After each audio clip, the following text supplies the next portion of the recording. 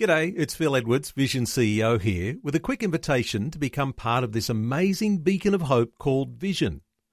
Together we can put our love into action to help people of all kinds build or rebuild their lives on the truth of God. Please consider the part you can play during our upcoming Visionathon appeal, remembering that it's your support that makes Vision possible, including this podcast. Audio on demand from Vision Christian Media. Foundations. So in this particular chapter that you've just read, I find that so beautiful. They're saying, you know what, you're the source of all those things. We're not going to go after idols anymore because we've discovered that you are, well, God, you're the be-all and end-all. Foundations. Understanding the Jewish foundations of our Christian faith. With Robbo Robinson and Mandy Warby. In our last program, we began to see that God describes his relationship with Israel as that of a husband and wife. And it's not a one-off description. In this program, we're going to see another prophetic description of God as a husband and Israel as his wife. Yeah, remember we went through Ezekiel 16, which is actually, it is the most beautiful picture of Israel as a nation being born, but personified in that of a person, of a woman, and how she was rejected by the whole world, and for all intents and purposes, she should have died. But God walked past and saw her and said, live. And then he looked after her, provided for her. And then when she was of age, he married her. It's just so beautiful. And then the chapter goes on to describe every sin and failing and adulterous, faithless act that Israel embarked on. And when we say adulterous and faithless, we're talking about joining with other nations round about and participating in their paganism, seeking them to be her source of security and protection and provision instead of going to her husband, her God, who'd promised all those things and all the blessing and all the benefit that God had poured out on her, and then squandering it all with these foreign relationships where she just ended up corrupting herself. And that's when God said, you're a faithless wife. You've harloted yourself. Yeah. And he had every reason and every excuse to divorce her, but he chose not to. He chose not to because it's more important to God to honour his word and his promises. And when he says eternal covenant, he means eternal covenant. So that's what we learned in Ezekiel 16, how God bound himself to Israel the way a man binds himself to his wife. And it's a really important picture that we get. We can't go mucking around with the definition of marriage because it breaks this picture. It breaks this incredible unity, this union in relationship that God has presented of himself with his people. And then we mentioned too, just briefly, about the book of Hosea. Now that's a really interesting story.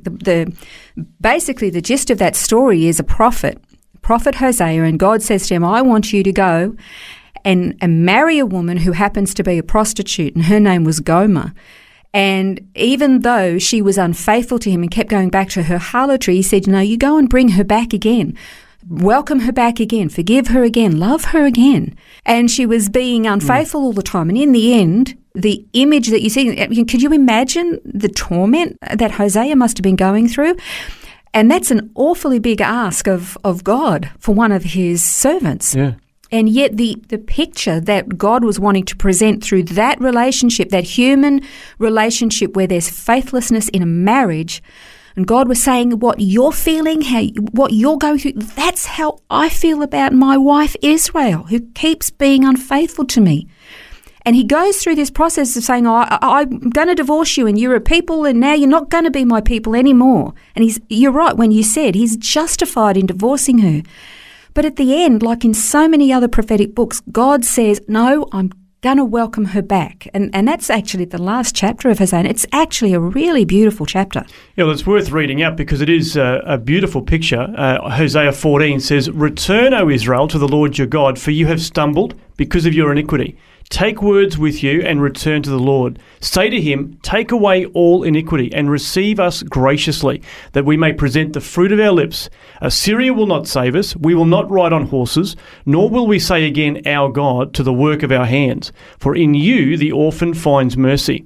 I will heal their apostasy. I will love them freely, for my anger has turned away from them. I will be like the dew to Israel. He will blossom like the lily, and he will take root like the cedars of Lebanon. His shoots will sprout, and his beauty will be like the olive tree, and his fragrance like the cedars of Lebanon. Those who live in his shadow will again raise grain, and they will blossom like the vine. His renown will be like the wine of Lebanon. O Ephraim, what more have I to do with idols? It is I who answer and look after you. I am a luxuriant cypress. From me comes your fruit. Whoever is wise, let him understand these things. Whoever is discerning, let him know them.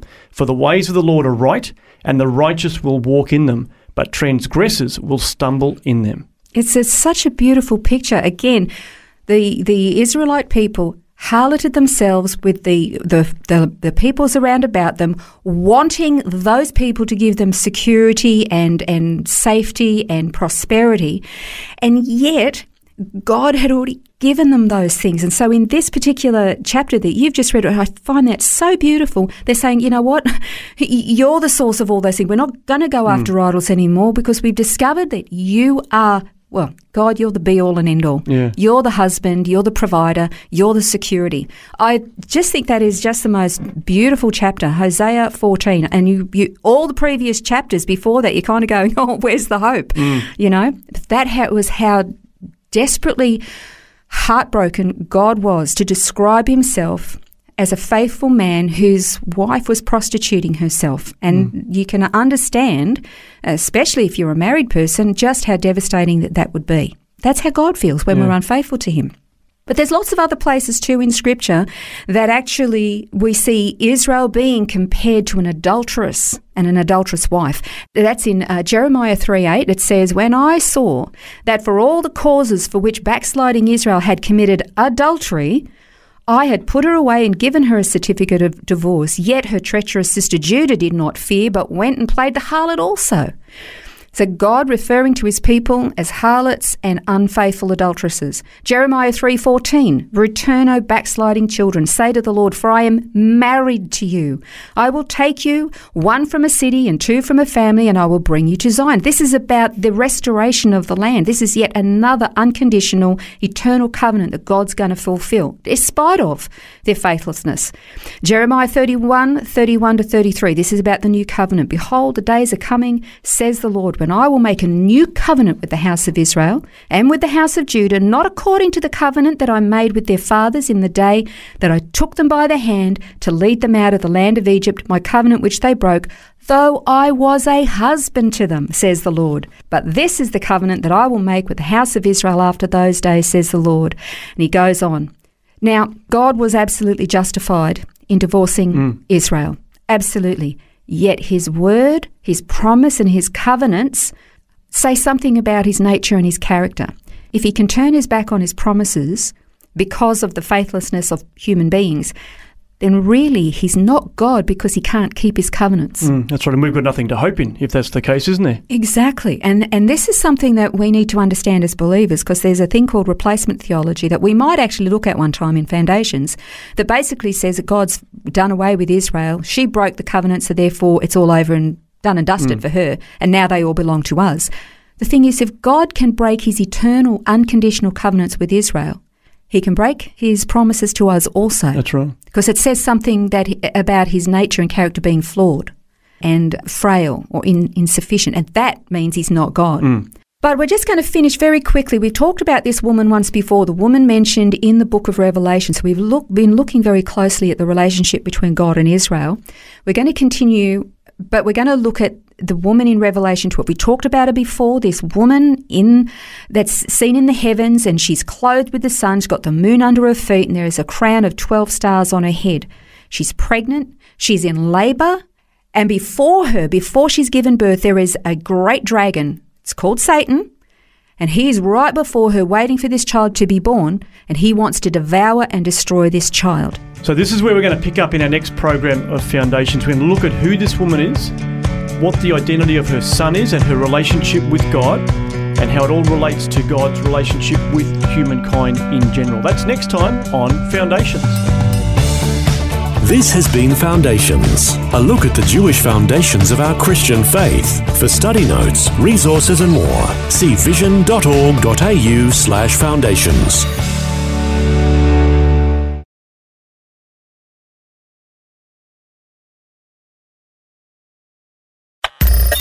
Thanks for taking time to listen to this audio on demand from Vision Christian Media. To find out more about us, go to vision.org.au.